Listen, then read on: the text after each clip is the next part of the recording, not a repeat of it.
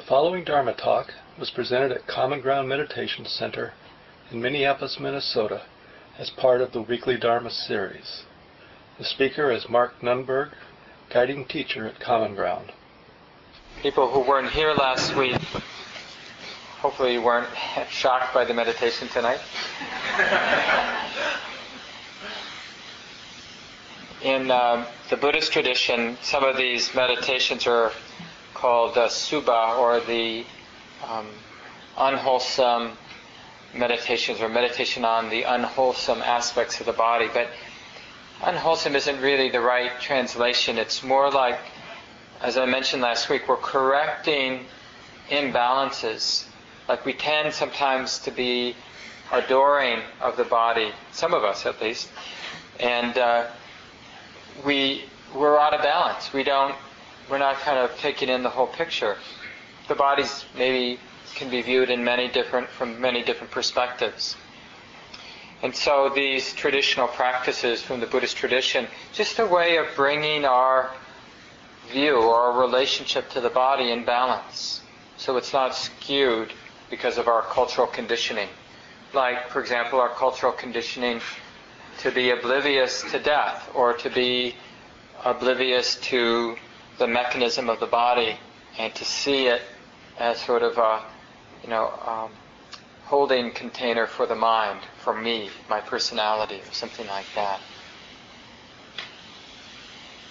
I'll save some time at the end of the evening. It would be nice to hear from people how that meditation or those meditations were for you, or if you have questions about them.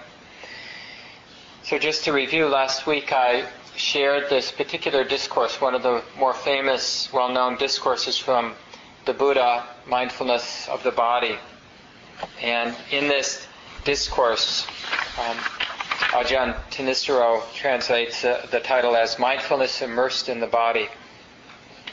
And Buddha, after practicing all day, came to where some monks were having a discussion about practice, and he asked them what they were talking about, and they said, well, we're talking about mindfulness of the body. And the Buddha then offered them some teachings about that, about mindfulness of the body. He gave them 6 meditations on the body: mindfulness of the breath, mindfulness of the 4 postures, mindfulness of daily activities, stretching, moving, drinking, sitting, urinating, eating, swallowing. So all the different daily activities. And then mindfulness of the 32 body parts, similar to the one we did today in the guided meditation. Mindfulness of the 4 elements.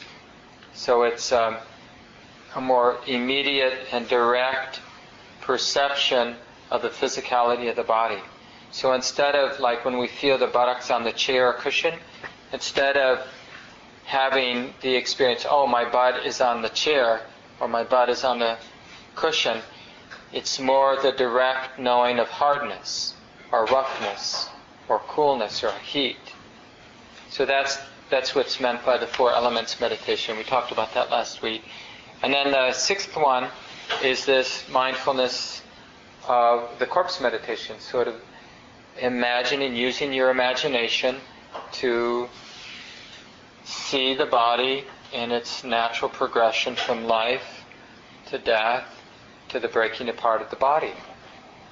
And just to recognize how it transforms our relationship to the body, having done that reflection. Usually you do it over and over again for a period of time, so that the mind becomes very fluid with all 6 of these meditations.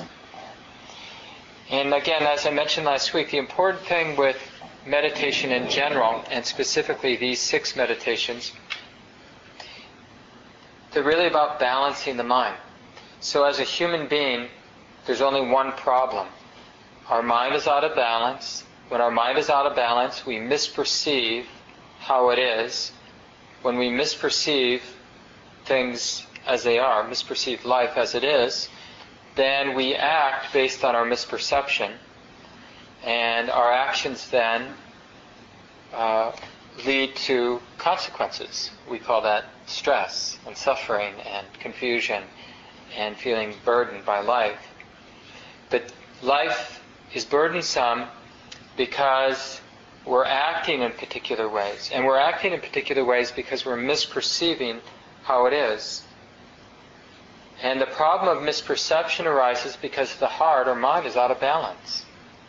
So really think about these meditations in terms of medicine that will balance perception, balance the way the mind sees or the way the mind knows. So the experience of the body is such a central part of our life experience, right? And it makes sense if we want to be in alignment and live out of that alignment, then we have to have a direct, authentic experience, relationship to the body. And yet, just think about our cultural conditioning about the body. I mean, I mentioned last week, for those who weren't here, but just to say it again briefly, we spend so much energy thinking about decorating the body and how we present the body. So that's part of our cultural conditioning, this adoration of the body. And then the other half of our cultural conditioning is this repulsion or hatred of the body. And generally most of us swing back and forth, where we're sort of way out here thinking the body is more than it is, and then way out here thinking the body is somehow terrible and less than what it is.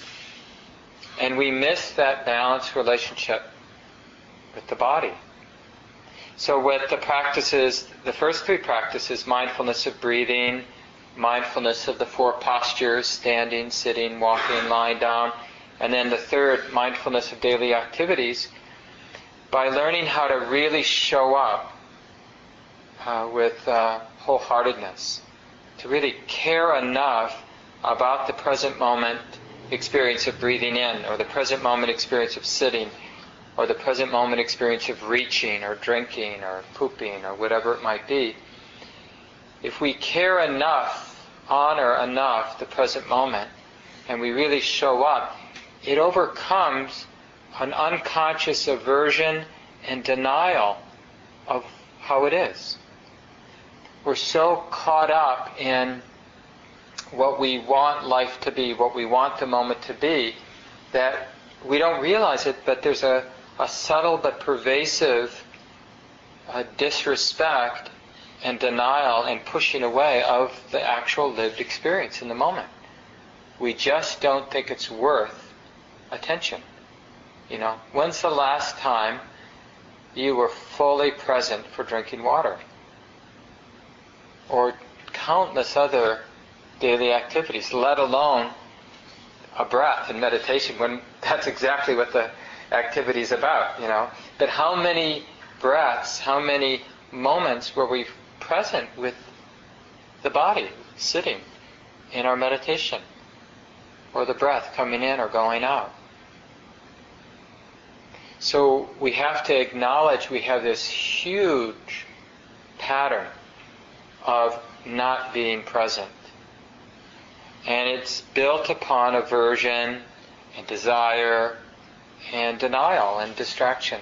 And so mindfulness of breathing as a training, mindfulness of the four postures, mindfulness of daily activities, this is sort of in military terms, but it's a direct assault against that big habit of assuming the present moment experience of the body is irrelevant.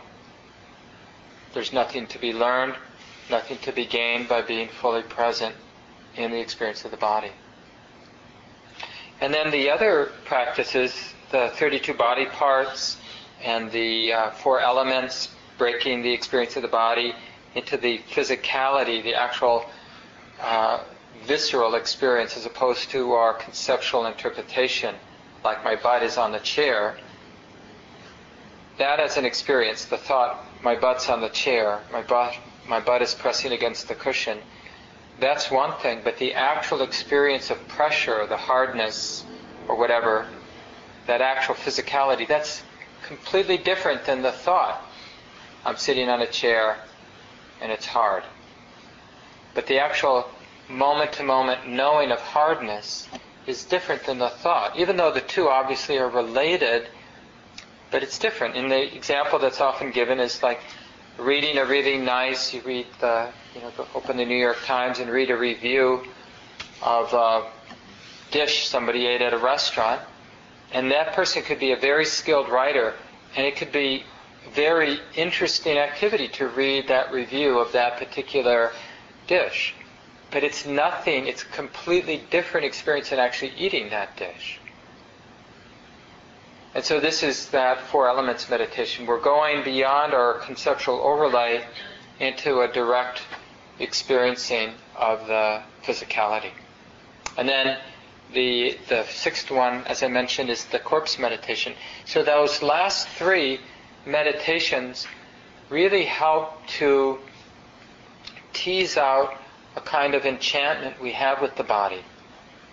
So because our body tends to be seen and imagined in terms of being wrapped up in the skin with a particular form and shape, and even that we tend not to see the naked body. It always surprises us when we see a completely naked body in good light. We never see that. So even when we imagine the body, usually we imagine it clothed and decorated. And so, but that's not the body, of course, but that's what we think. So these three meditations are really helping us go beyond the pretty up view we have of the body and trying to, by using because two of those meditations involve thinking, right? The 32 body part meditation and the corpse meditation, that's, we're using thought and imagination. But what we're doing is we're replacing the usual thoughts and imagination with a different way of thinking and imagining the body. And what that does is it uproots the identification with that one way of thinking about and imagining the body. If we're only thinking and imagining about the body in one particular way, then it takes on a life of its own. It becomes a kind of reality in the mind. Oh, this is who I am, whatever that image is, And we look in the mirror and we realize, oh, that doesn't fit. Maybe I'm this. And that's what I meant about swinging back and forth. We can have kind of an image of the body that we like, and then sometimes it gets interrupted, and then we have an image of the body that we don't like. But in any case, we have that tendency toward a static image of the body. And so we can interrupt that, we can break down that habit by doing these kind of reflections. And then the mind becomes more fluid in terms of how it understands how it relates to the body. It becomes more of a mystery than, oh, this is who I am as a body. This is what the body is. Because, are we that bunch of piles on the table? Or are we this? Or are we, that corpse? Or are we that little baby? Or that thing that was in the womb back then? And we realize that we can't really grasp the body as a concept. That's just a convenient mechanism we have in order to have conversations with each other. So I can say, well, my body, has a rash, or my body is really weak, or my body's really strong. So we have this term, my body. But the actual body, as an experience, is different than that. And when we understand the body in a more direct way, it means we understand both its experience as having life, but part of that experience of feeling the life energy in the body and the body being able to respond as it can when it's alive, is also the understanding that this experience of life in the body is different than when it ends. Like getting that's not it changes the experience when we know that it's fragile and impermanent. It's not the same. Same with our car. When we're driving our car, and when we have that lived, direct experience that this car is going to work until it doesn't. But mostly when we drive a car, we don't expect it to not work. And when it doesn't work, then we're surprised. Just like when we get sick or we find out, we have an illness or a disease or cancer, we're surprised. One person I practiced with, Michelle McDonald-Smith at the Insight Meditation Society, she was a long-time teacher for the 3-month course, and she talked once about seeing her 94-year-old aunt, something like that. She was in her 90s, and she'd gotten sick with with an illness that eventually was the cause of her death. And Michelle went to see her aunt in the hospital, and the aunt looks at her and says, "Why me?" And it is a little funny from a certain perspective. It's tragic on the one hand, but it's a little funny that somebody 94 years old would be surprised by getting sick or by illness or something like that. And the thing is, it's true for all of us, even if we're relatively young, because things happen to people who are relatively young too. Just the probability is lower. So part of the that corpse meditation is just correcting what's out of balance, the sense of immortality that we have. It's not like if we asked anybody in the room, they'd say, "I'm immortal." I know that. But how often are we awake to mortality as we live our day, an ordinary day? Maybe a couple times, if we're lucky, a couple times during the day, it sinks in. And if you're sort of into the traditional Buddhist practices, more often, because many different ways, many different times, the Buddha suggested to maintain that understanding of impermanence in all regards, in regards to the body, but in regards to all experiences, all things are impermanent. So I want to go back to the sutta before I open it up for discussion. So I ended last week by just going through the 6 meditations, and then the Buddha talks about how these 6 meditations on the body are powerfully protecting. And I want to talk about that, and he talks about that in the discourse. So the first question we should ask ourselves, well, what would mindfulness of the body in these different ways, what would it be protecting us from? Like, for example, breaking the body down into 32 parts, or imagining the body decomposing. How is that protecting? Well, one of the things it protects us from is being surprised by mortality. By consciously reflecting on the mortality of the body, we will not be surprised by mortality because we're aware of it. Or by cultivating mindfulness of the breath, or mindfulness of the 4 postures, or mindfulness of daily activities, we're also protected because the attention has something to do. We can, in a sense, pour rest awareness in the moment-to-moment experience of the body. And the mind, the thinking mind, is protected because it's not going to wander here and remember this and then proliferate. And what's that line from Christian faith of an idle mind is the devil's playground? Is that how it goes? Right? And there's some truth to that. Like, how it is when we've got time on our hand and the mind is undisciplined, who knows what we'll do with our mind, where we'll go to entertain it, what the mind won't create to entertain itself. Really terrible things, we'll think about terrible things just because we're afraid of boredom. We're afraid of simplicity. I don't have anything to do. We'll just start. And it may start being relatively innocent. Like, I wonder what's going on next door. And then who knows where that will lead. Or I wonder what's in this catalog. Or think about how, whatever you imagine is despicable in the world, it all began with one thought, maybe years prior, right? A relatively innocent thought, Maybe we could make Europe tidier, and then you become a dictator or something years later. A more orderly world where things are done my way, the right way, and on and on. And we, it sounds silly to talk about it in terms of world domination, but we do this all the time with our partners and our friends, If I could just tweak her or tweak him a little bit, he or she would be so much better,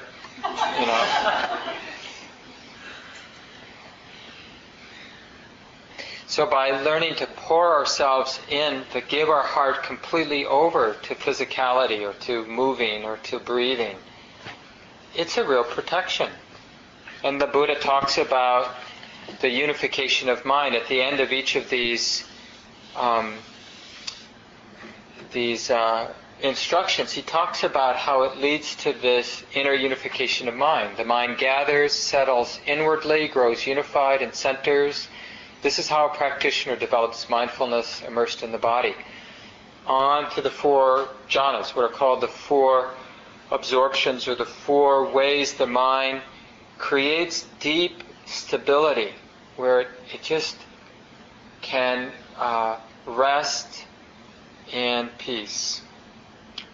It has retreated from what agitates the mind, from what pulls the mind into good and bad, this and that. It's retreated from that. And it's refreshed. It's a deep healing when the mind is concentrated in that way. And then from there, all kinds of different skills arise. But the Buddha talked about, after talking about how mindfulness of the body in these 6 ways lead to deep states of absorption, he talks about this protection in a very interesting way. He says, practitioners, whoever develops and pursues mindfulness immersed in the body encompasses whatever skillful qualities are on the side of clear knowing, just as whoever pervades the great ocean with her awareness encompasses whatever rivulets flow down into the ocean. In the same way, whoever develops and pursues mindfulness immersed in the body encompasses whatever skillful qualities are on the side of clear knowing. In whomever mindfulness immersed in the body is not developed, not pursued, Mara gains entry. Mara gains a foothold. Mara is the personification of all of our unskillful habits, all of our tendencies to take things personally and to be reactive with fear, aversion, greed, distraction, and denial. These different ways that reactivity happen. That's what Mara means. So it's the bad guy, the boogeyman, all these habits. So the Buddha says, so how do we protect ourselves from all of that negative habit energy? And the Buddha says, well, suppose a person were to throw a heavy stone ball into a pile of wet clay. What do you think, practitioners? Would the heavy stone ball gain entry into the pile of wet clay? Yeah, right? You throw a heavy stone into wet clay, it's going to make an imprint. And the Buddha goes on to say, just so. If you don't have your attention, your mindfulness grounded in the present moment reality of the body, then Mara can do what it wants to you. Our habit energies have a playground, and they'll play. Now, it's not just mindfulness of the body. He's using the body now as an object for mindfulness. We can have mindfulness. We can be in the experience of the knowing with any particular experience. He's just talking about the body. And he has other images. He talks about how if you had a bunch of really dry wood, would it be easy for somebody to bring the upper stick, and rub it and start a fire? And of course the monks and nuns and lay people say, yes, of course. And the Buddha says, just so, Mara gains an entry. If you're not mindful of the body, it's easy for a fire to get started. And the other image he uses is, if you have a big empty vessel and somebody comes around with a pitcher of water, will they be able to pour it in there? Yeah. Yeah, in the same way Mara can sort of fill up an empty vessel. And this is something actually we feel. In the mindfulness of the breathing, the first part of the mindfulness of breathing instructions that I gave tonight, aware of the breath coming in and out, aware of the particular texture of the breath. Is it long or short? Aware or sensitive of the whole body as we're breathing in and out. And then the fourth instruction is calming the body as we breathe in and out. So just in those four instructions, just following that, just awareness of the breath coming and going, enough continuity, enough clarity to know each in-breath, out-breath in its distinct, specific quality. So it's not like, just another out-breath. But we're knowing this out-breath. We know it directly as being a little longer than the other ones, or a little shorter, a little rougher, a little smoother. But we're knowing it directly. And then with that full presence, that's a real commitment. To know the out-breath or the in-breath as it actually is means we have to show up, which means we have to let go of the world in order to really show up for that in-breath. It's a commitment. And already we'll have this sense of protection, especially as we get to feeling the whole body with the in-breath and out-breath. And that calmness is that experience, that beginning of that experience of protection that comes when the mind, the heart, lets go of the world of our ideas about things, and is becoming grounded or resting in the timeless present, the present moment. There's that direct experience of protection. It's hard to describe. Some people call it the sense of wholeness. But it is, there is almost like a visceral feeling of protection. And it's like an unmistakable feeling that you'll feel sometimes when you've let go of what's agitating in the mind. Basically, worrying about ourselves, worrying about others, worrying about what we want, worrying about what we're afraid of, wondering about this and that. All of that, even things that seem in daily life wouldn't stand out as being agitating, but from this point of view, just messing around in the world of this and that is agitating. And it's really healing to step away from it. Now this isn't the end of the path that the Buddha taught, just about retreating from the world. It's just a very skillful means, a really important skill to develop to be able to retreat from the world, because it supports a deepening of insight.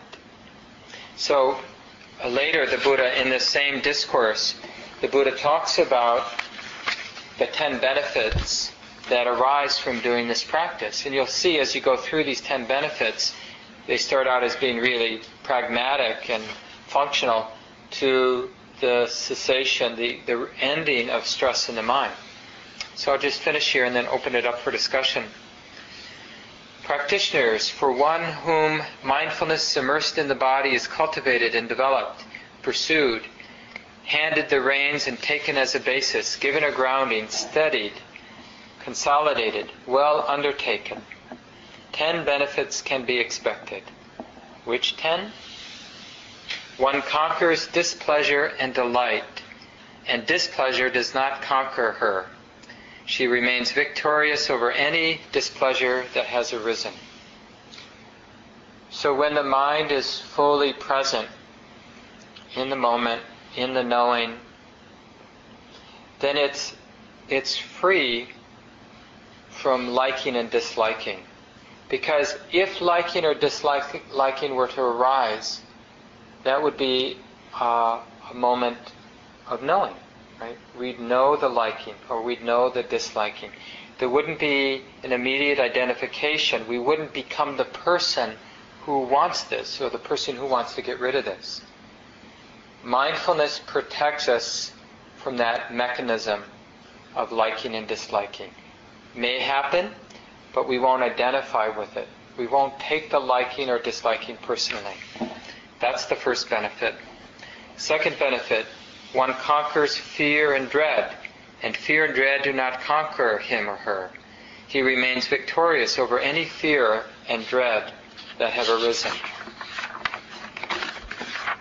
Can we be afraid without mental proliferation? That's a good question for reflection, not to sort of figure out, but to actually experiment. Like, notice how when you're caught in fear, whether it's fear of losing your job or fear of a breakup of important relationship or fear of global warming or fear of death or illness, notice that the torment of fear depends on mental proliferation. What is fear without mental proliferation? Without the thinking, the mind regurgitating and keeping on revisiting the different images and the different thoughts associated with that emotional pain of fear. What happens when there isn't that proliferation? So when the mind is resting in awareness, in mindfulness of the body, mindfulness of the mind, in a sense there's no room for proliferation.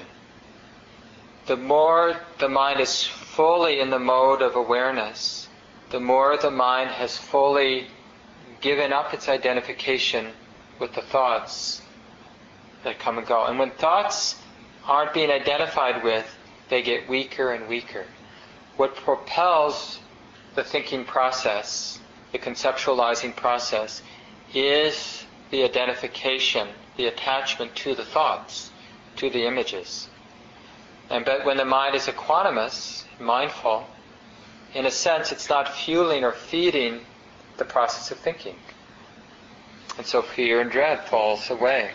That was the second. The third is, one is resistant to cold, heat, hunger, thirst, the touch of gadflies and mosquitoes, wind and sun, and creeping things. To abusive, hurtful language, one is the sort that can endure bodily feelings that, when they arise, are painful, sharp, stabbing, fierce, distasteful, disagreeable, deadly.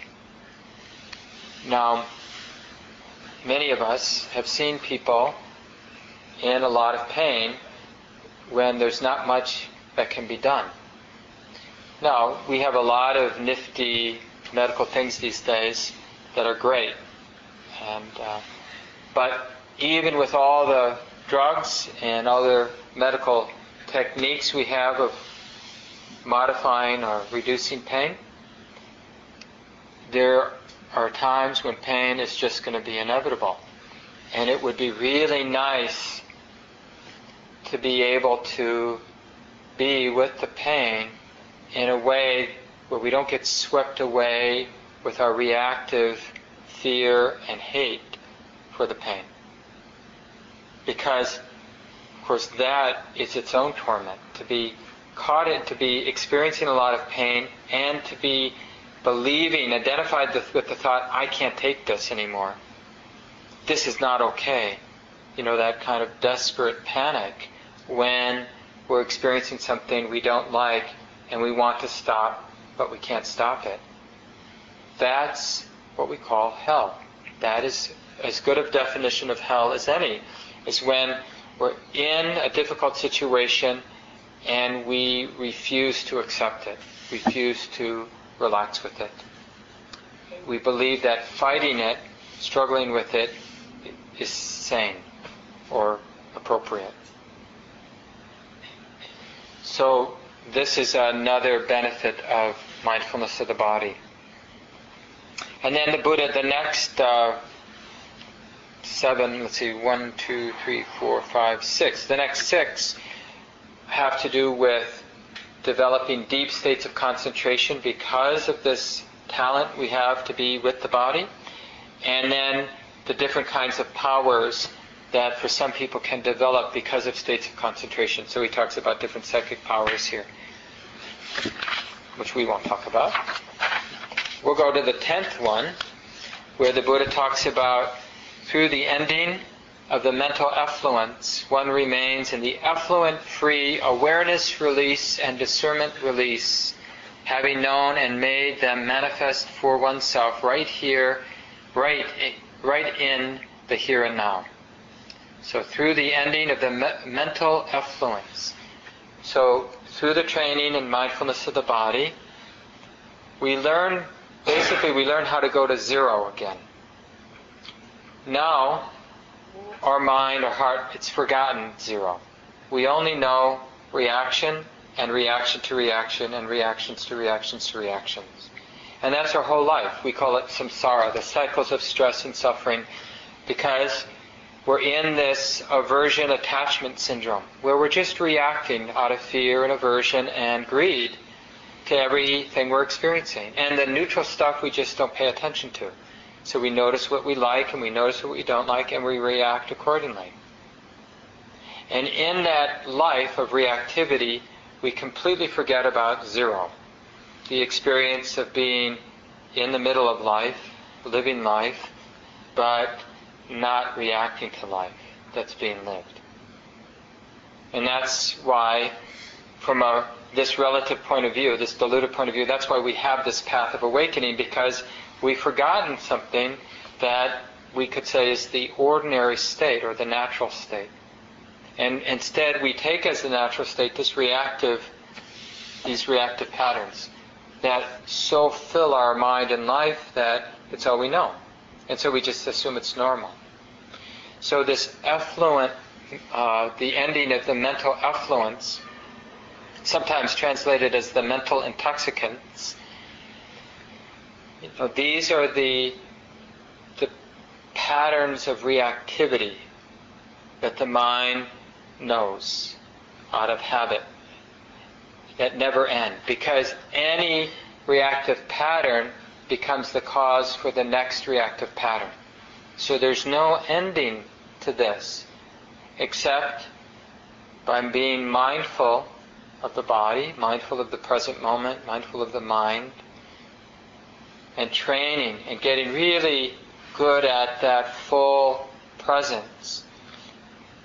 One of the things we learn unmistakably is that these patterns of reactivity are insane and stressful.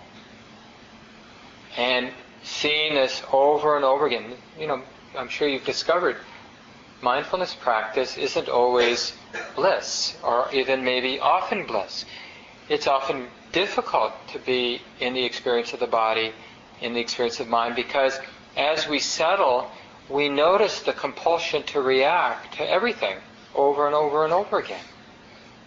Though that's important training, because the more we see that compulsion and sometimes act it out, sometimes don't act it out, we learn something, how acting out the compulsion to react agitates the heart.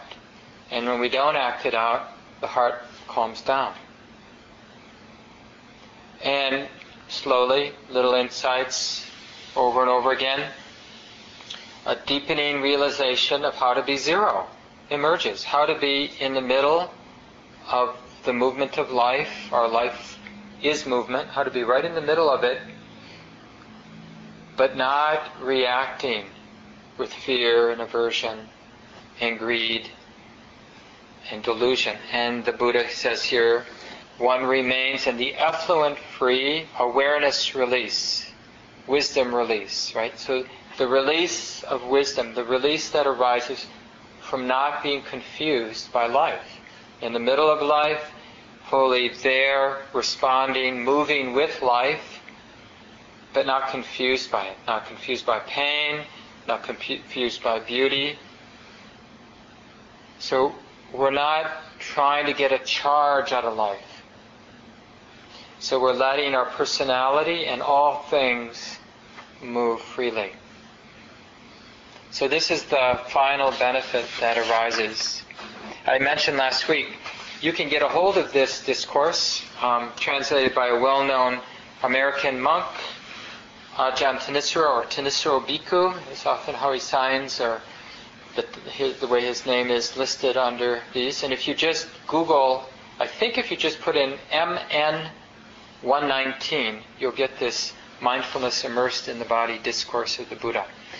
It's at the accesstoinsight.org website. But if you have trouble finding it, you can just let me know.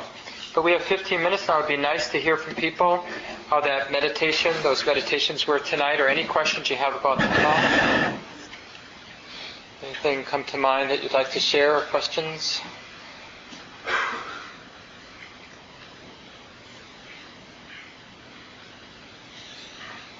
Yeah, Tom. I was at a wedding, various family, and some of them I were sort of saying, meditation, kind of like, what's that like for you? And there's that sense, before I got doing this, of, it's like, wow, what is that? It's kind of spiritual and enlightenment, and kind of got this other worldly quality to it, and it's kind of mystical, right? And and when people ask, it doesn't happen that often, but I try to just say, well, just trying to see things, how they are clearly, and that doesn't sound that exciting. Yeah. Who would want to see things as they are? What would that be? And I'm just thinking tonight that one, it's so interesting and amazing and satisfying and resonant to have this talk about the body, sort of like not surprising kind of at this point, but still be very interesting to be so consistent with all the other kinds of things that we talk about, we think about. And I just thought, like, well, I'll tell you what it's like. It's like, people ask me what's meditation like. Well, for example, tonight we kind of concentrated on our bodies dying, or and how strange that would sound. But I mean, I fell on the ice this last winter and on my head, and that was like a real moment. Like, well, aren't you just bag of plasma and bone, and it could all be over, or those physical things of, and I see my folks, getting older. My dad will get a hearing aid, and I don't know quite what that's about. I'm sure he needs one, and my mom, and just like how simple it is to sort of say, well, and not to kind of go like, oh boy, there I am. I have my mother's jowls. I just have to live with it. There's kind of fatalistic, or kind of say, oh, I wish I could be young again. I mean, it all, like you said, exactly what you said. There's so much goes into that, other than just like, oh, this is it, and then in a few years, what's your friends say? Worm food, I'll be worm food.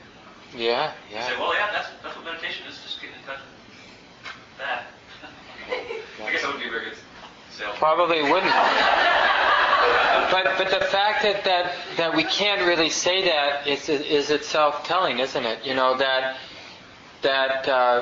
Like one of the sections in Bhikkhu Bodhi, another American monk, and one of the great translators of these discourses, he has a book about the Eightfold Path that the Buddha described, and he talks about, like, are we going to be devoted to the truth or to delusion?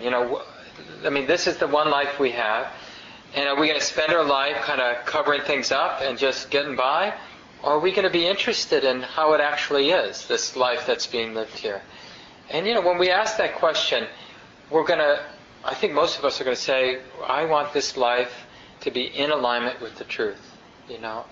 I want to have more wisdom about how it is, this life, not theoretically, not philosophically, but how it is, than I did when I was born. Because who would consciously, we do, I think, at times, but we have to be in a lot of pain to consciously cultivate delusion, to want delusion. Because it doesn't help in the end. That's the thing. It's a strategy that doesn't actually work, although it may give some temporary release from pain by sticking our head in the sand. Yeah, thanks so much, Tom. That was great to hear. Other thoughts people have? Yeah, Shannon. Yeah, it was. I was really.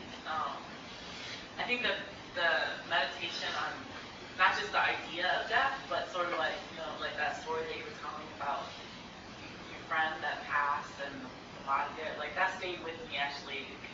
And I was like thinking about that all week, like what was that like, and what will it be like, when that happens, because it's gonna happen.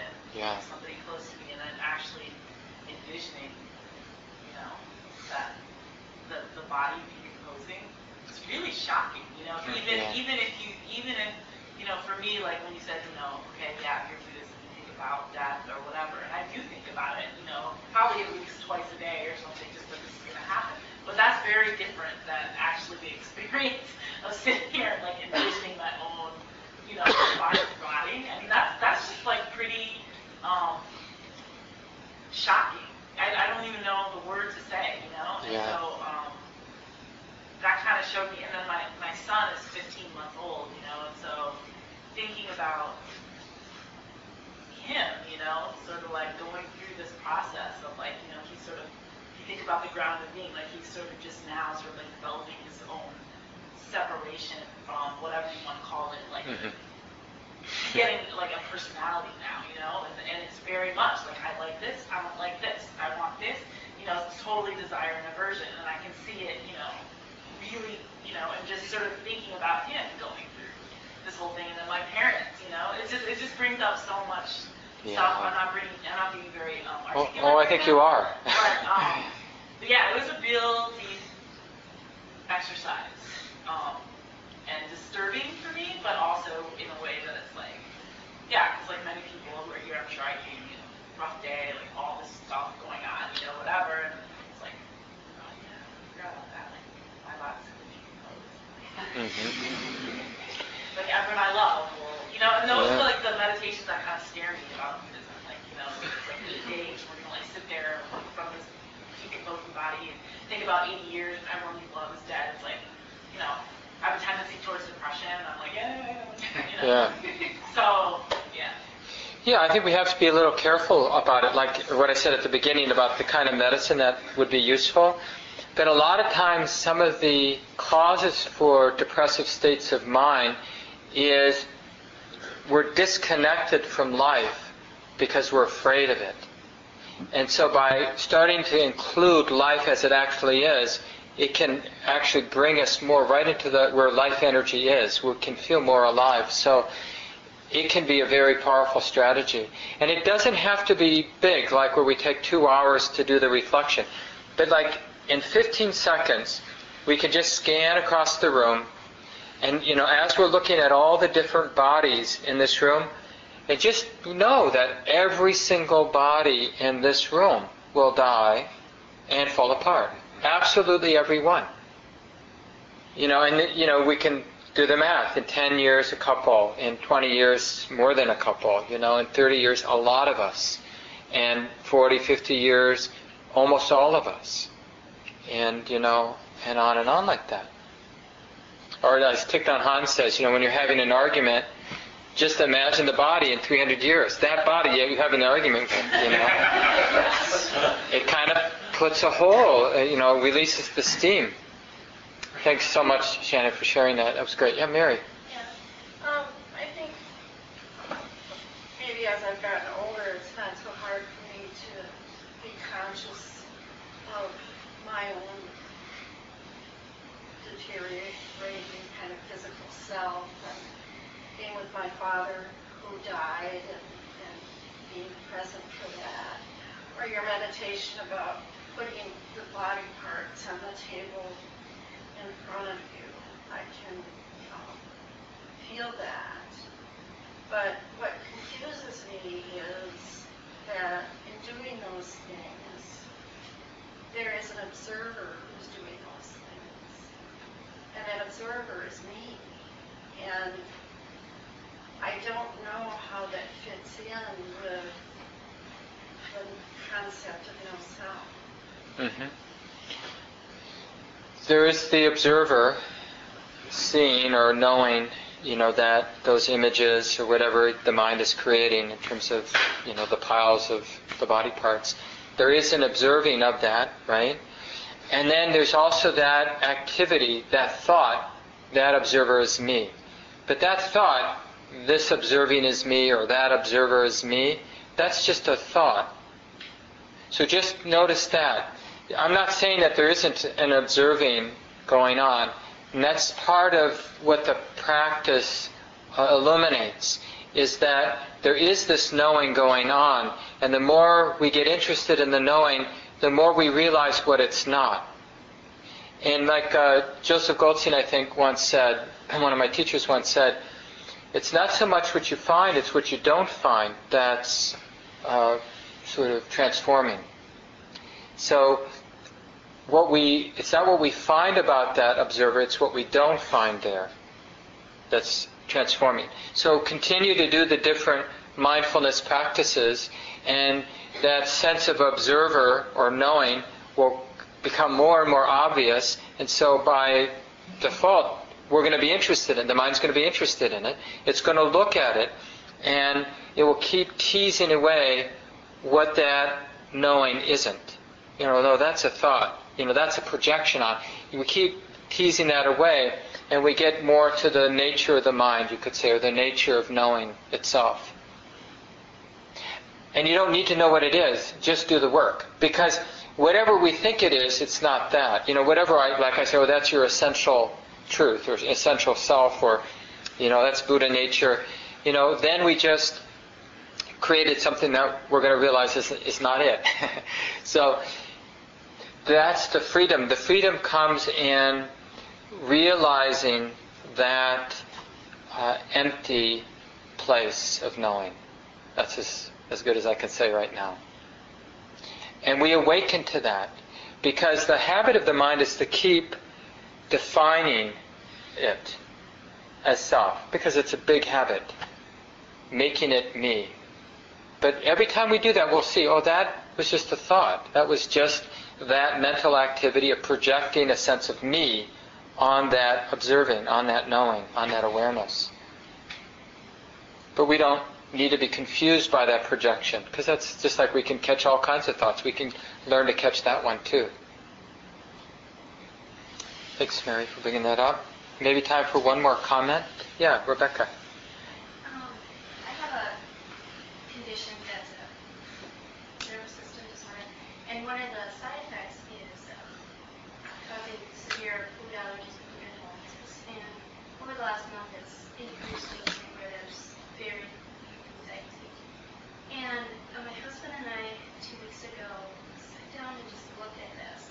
And looked at the very real, we got really real with the possibility that, we might not have long because I can't get nutrition in. We might not have that long. And it was interesting how we looked at it without fear. We looked at it we looked at possibility of death in a very real, constructive way. And this kind of strange transformation came over us where the aversion to this disorder kind of dropped for both of us. It was amazing. Here, really equanimous with, okay, if I only have a couple years, I only have a few years.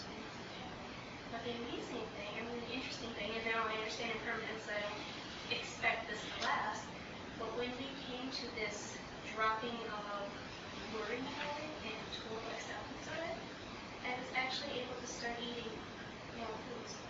So it was almost like the nerve system calmed down a little bit. Mm-hmm. And, I'm not going to grasp and expect that to last. But when I faced death without aversion and fear, other things calmed down. Yeah. And I thought it was really very interesting, and it was a great experience. I'm glad I did that. Yeah. With what you're talking about, there's a reason to do this. Yep. Yeah, it's healing on all levels. Like in those 10 benefits, the first 3, I think, really were on that level of the direct healing that comes from that full presence with the body, let alone the sort of ultimate freedom that it leads to. Thanks so much, Rebecca. And let's leave it here. Just take a few seconds to let go of the words together. Maybe take a breath or two.